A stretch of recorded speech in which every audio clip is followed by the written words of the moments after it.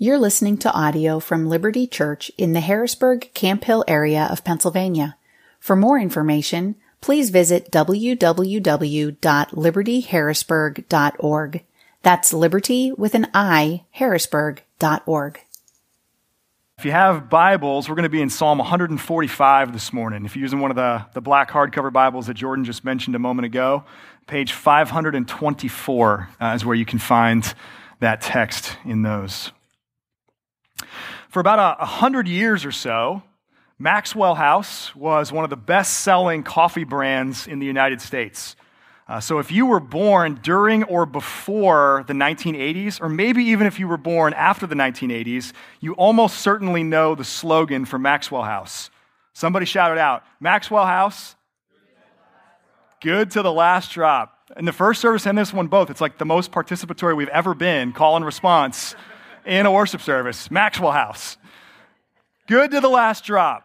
Good to the last drop. Now, the irony is, at least to a lot of people, Maxwell House coffee doesn't taste good at all. I actually started typing Maxwell House into the search bar this week, and one of the first things that popped up was, why is Maxwell House coffee so bad? And if we were to start serving it at our coffee hour, I think we would have maybe a small revolt on our hands, at least from some of you who really appreciate different kinds of coffee. So, whatever your taste in coffee, I just want you to consider that phrase for a moment this morning. Good to the last drop. All the way through, from top to bottom, beginning to end, always in every moment, fully and only good. It's an audacious claim. And it's certainly one that just can't hold up. Even the biggest Maxwell House fan has certainly at some point in his or her life had a bad sip or a bad cup. It can't really be good to the last drop. Of far greater significance, the scriptures make this kind of audacious claim about God, that he is always and only good. And there's a skeptical part of us, maybe the one that was, advertised to that Maxwell House was good to the last drop, maybe that same part of us, that immediately rises up and says, well, surely God's not always good, not in every moment, because how are we going to account for all the miserable, awful, horrible stuff? Psalm 145 is the last of the Psalms attributed to King David. David writes a lot of the Psalms that we have in this book. This is the last one attributed to him. And it's a song of praise for all of these attributes and all of these acts that God has done. It's a psalm that really testifies to the scope of God's goodness. And as I get ready to read it for us in a moment, I want you to consider today not only the words, but the life of the author. We would not objectively call, nor would he, every moment of David's life good. So it's true, he was the one that slayed giants, and he was the one that accomplished incredible victories. He's the one that carried the Ark of the Covenant into Jerusalem. But he also was the one that was hunted down and pursued by Saul for a long time.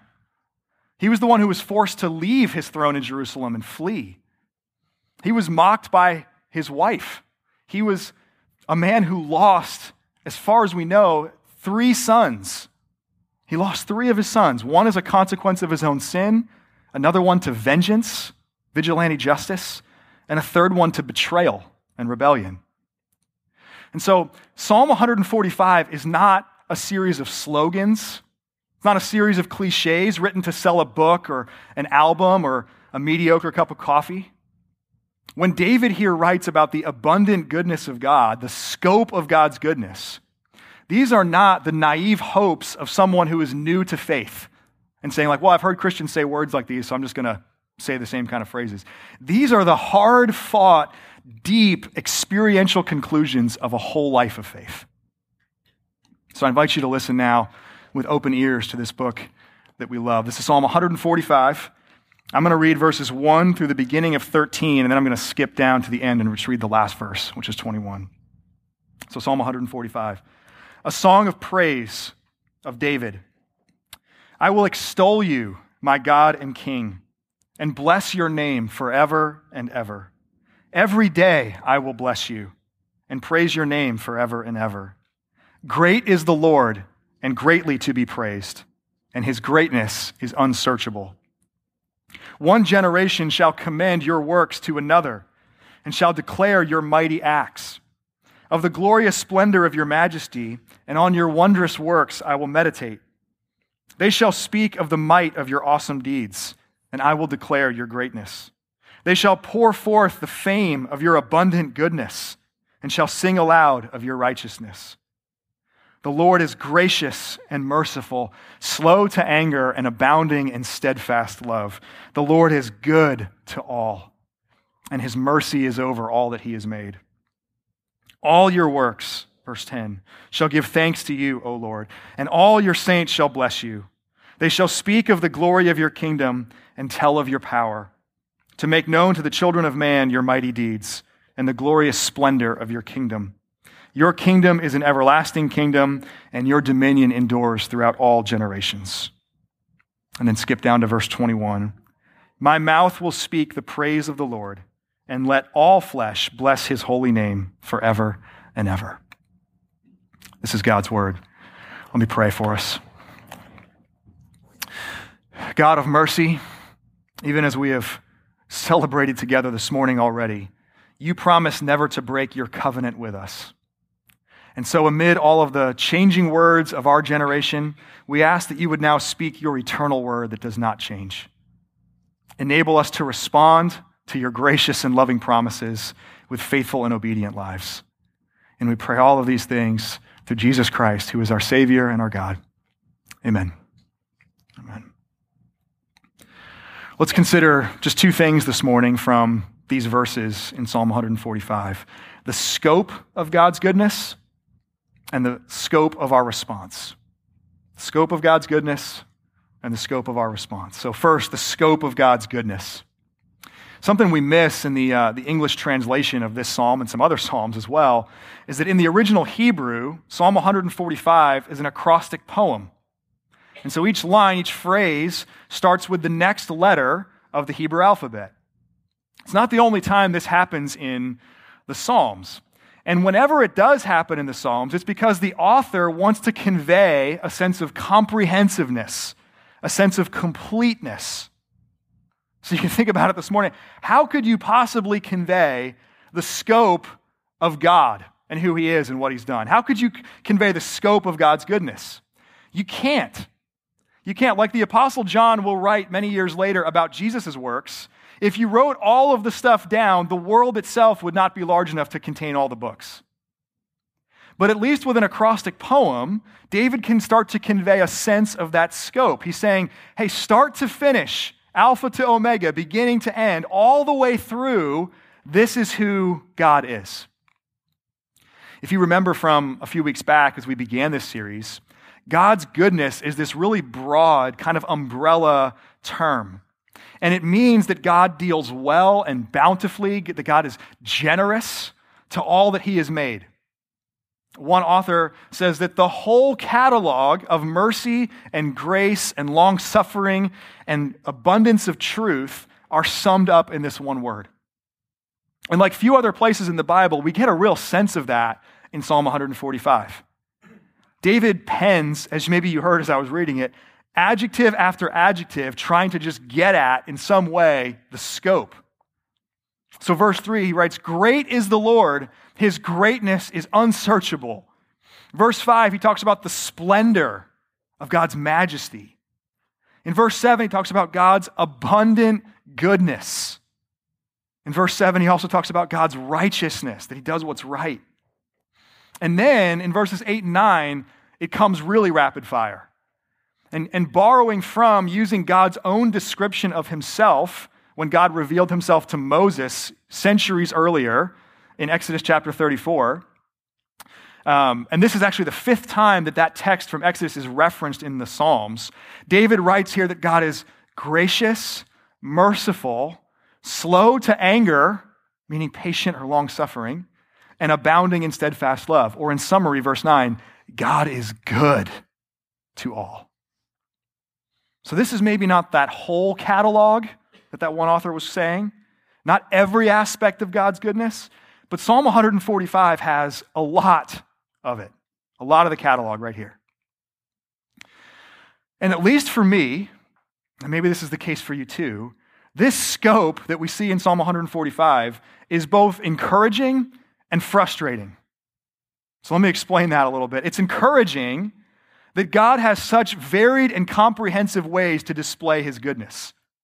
That you and I can see evidences of his goodness in all of these ways. Sometimes by his direct and his powerful intervention, sometimes by his restraint and his patience. For example, when we suffer in life, we can see God's goodness as the suffering produces endurance, and the endurance produces character, and the character produces hope. But on the other hand, when God rescues us from suffering, when God protects us from suffering, we can see his goodness in not having to go through something hard or miserable. And the specific display of the goodness of God in my life will never look exactly the same as the specific display of his goodness in yours or in anyone else's. So that can be really encouraging, but at times it's frustrating too, is it not? That because it isn't exactly the same, it can feel unfair. It can feel inconsistent. And because God's goodness can take the form of either patience or action, it can be intervening or not intervening. It's like kind of this cosmic divine cheat code that whenever we would want to accuse God of doing wrong, of not being good, it just bounces right off of him. Because he's always doing good, no matter if he's intervening or not intervening, or being patient or being active. It's a little bit like when we say something like, man, you know what? God has been so faithful to me. God's been so faithful to me. And it's 100% true. But when has God ever been unfaithful? When has he ever been unfaithful? As Paul says in 2 Timothy, God can't be unfaithful. He's always faithful. For God to be unfaithful would actually be the equivalent of him disowning himself. And so we're the ones that are sometimes unfaithful and faithless. God remains faithful. Here's the thing. You and I like to evaluate God's character by our circumstances. We like to evaluate God's character and decide who he is based on what we're experiencing in our lives. And so when we say God is good, what we almost always mean is things are pretty good for me right now. When we say God has been so faithful to me, what we almost always mean is things are pretty good for me right now. And that's understandable. We see the world through the lenses of our circumstances. We can't not do that. And we can only experience and engage with God through the life we have. As people of faith, we will always be sifting through how our circumstances are connected to God's nature and God's character. But when we begin to evaluate God's character by our circumstances, that's when we've gotten things backward. That's when we've picked the wrong starting point. That's starting with me and then trying to figure out how God fits into my story. When in reality, if there's a God who created the whole world and who created me, then this is actually his story. This is his world, and we are the ones who fit into his story, not the other way around. The tragic thing about getting this backward is that we'll actually miss the scope of God's goodness. It will cut it off and will cap our understanding of God's goodness at the limits of what you and I can see just in our own lives and circumstances. And what I want you to hear this morning is that your circumstances are significant. They matter. They matter, but they're not the whole story. There's actually God's story, which is so much bigger than our own. You think of it a little bit like this. It's kind of like a barbecue judge, ribs and brisket and pulled pork and all that kind of stuff. A barbecue judge who has only ever eaten Central Pennsylvania barbecue and says, well, I guess this is what barbecue is. I'm going to evaluate all their other barbecue based on what I've tasted in Central Pennsylvania. And I want to be like, oh, friend, if you only knew. And I want to tell you about a magical land called Kansas City. And I want to tell you about an even larger magical land called Texas. And you can visit those places and have better barbecue than you've ever tasted here. See, in a world where Kansas City and Texas exist, we should never evaluate barbecue by Central Pennsylvania standards. And more importantly, nor should we ever settle for only perceiving God's goodness based on what our immediate circumstances are telling us. The scope of God's goodness is so much bigger than that. It's so much more comprehensive than that. The reality, verse 3 here in Psalm 145, is that the scope is actually unsearchable. Unsearchable, it's beyond us. But at least when we try to search it out, when we start with God rather than our own circumstances, we at least remain open to see all that we can see, to soak up and to treasure in our hearts all the evidences of God's goodness that are out there for us to perceive. In 21st century America, you and I are always being formed very deeply to start with self. To start with yourself, with your story, and to see how everything else fits into it. And so we think of ourselves, can we acknowledge this morning? We think of ourselves much larger and much more significant than we actually are. And this has just become so normal, so ingrained in everything from advertising to customer service to social media that we hardly even notice this anymore. We have to take intentional steps to be counterformed in the true story of the world, in God's broader story. And so just very practically speaking, here's what I'm going to ask you to do. At least once this coming week, and if you can do this once every week, I would say do that. But at least once this coming week, find a way to feel small. Find a way to feel small. Maybe that's on a clear night. Turn off all the screens in your house and sit outside and look up at the sky. Or maybe it's taking a drive or a hike to a place where there's a vantage point that you can actually see a great distance. This week I was in Western Pennsylvania for a couple days, and on Thursday I had just an hour to kind of sit by myself without any other agenda, any other kind of structure to that time. And I was able to sit up on an elevated kind of platform and look out over this really hilly part of Western Pennsylvania. And it was a cloudy day, but the sun was out, so I could see the shadows of these clouds moving really rapidly across these rolling hills. And I just can't tell you the last time I remember slowing down enough to see that. And it made me feel, in the best possible way, small. It was really good for my soul to just feel small. And like my life and my circumstances weren't as big as I often make them out to be. I'm sure you can think of other ideas for how to do that, but do that once this week. And whatever it is, let it become a tangible reminder that this really is God's world. This is God's story. And that you and I fit into it and not He into our story. Let it remind you that the scope of God's goodness is infinitely more vast than you and I would ever be able to perceive if all we looked at was the circumstances of our own lives, good or bad. Second, let's talk about the scope of our response. This acrostic poem here in Psalm 145 is not only pointing to the scope of God's goodness, but actually the scope of our response. And maybe you heard it as I read it. David uses all of these varied words, almost as if he pulled out his old Hebrew thesaurus and just went to town trying to describe what our response is. So how should we respond to who God is? Well, we extol God, which means to say how great He is. We bless God, which means that we speak well of Him. We praise God, which means we honor Him, we glorify Him for all of His magnificent qualities. We commend God, we speak highly of Him. We declare things about God, we make bold pronouncements publicly. We meditate, we inwardly digest and ingest and savor what God has done and who He is. We speak, David writes, which is others directed. It's not just saying these things back to God or meditating on them in our own heart. It's actually saying them to other people. Similarly, we pour forth God's fame. We become fans of God. We become fans of who He is and the work that He's done, and we tell other people, He's famous. Here's the stuff He's done. We sing aloud.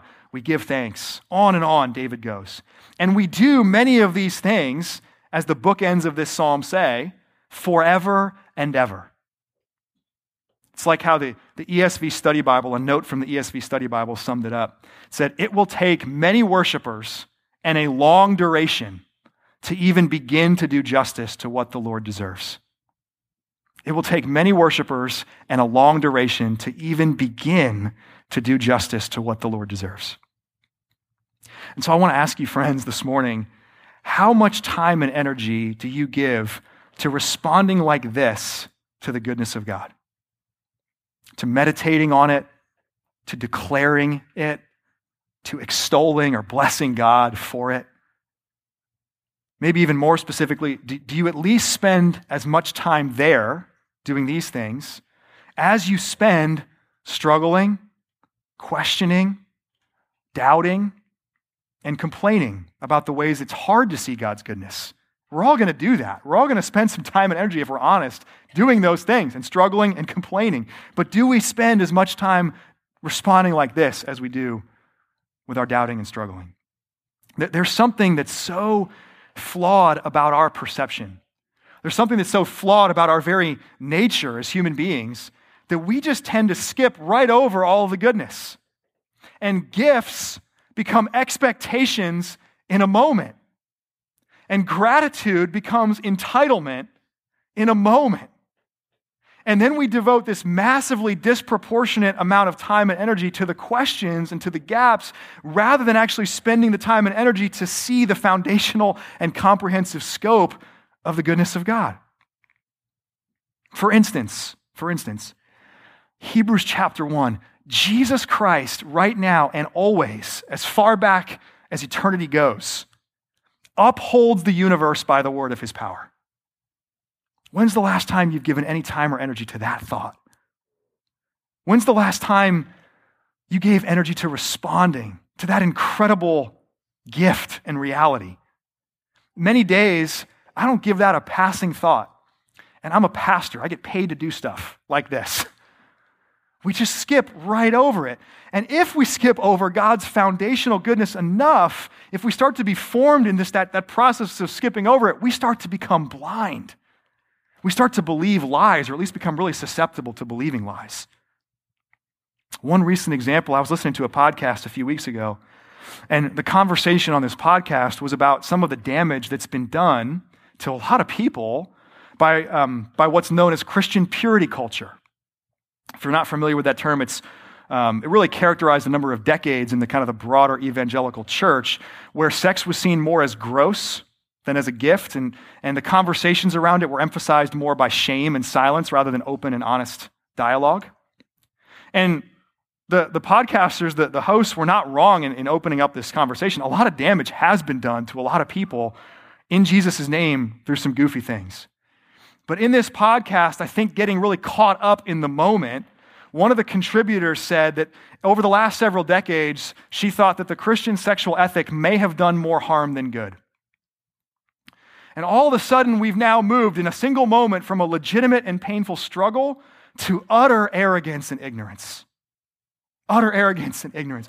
All of a sudden, we've become so myopic, so nearsighted and narrow-sighted that we might as well be blind.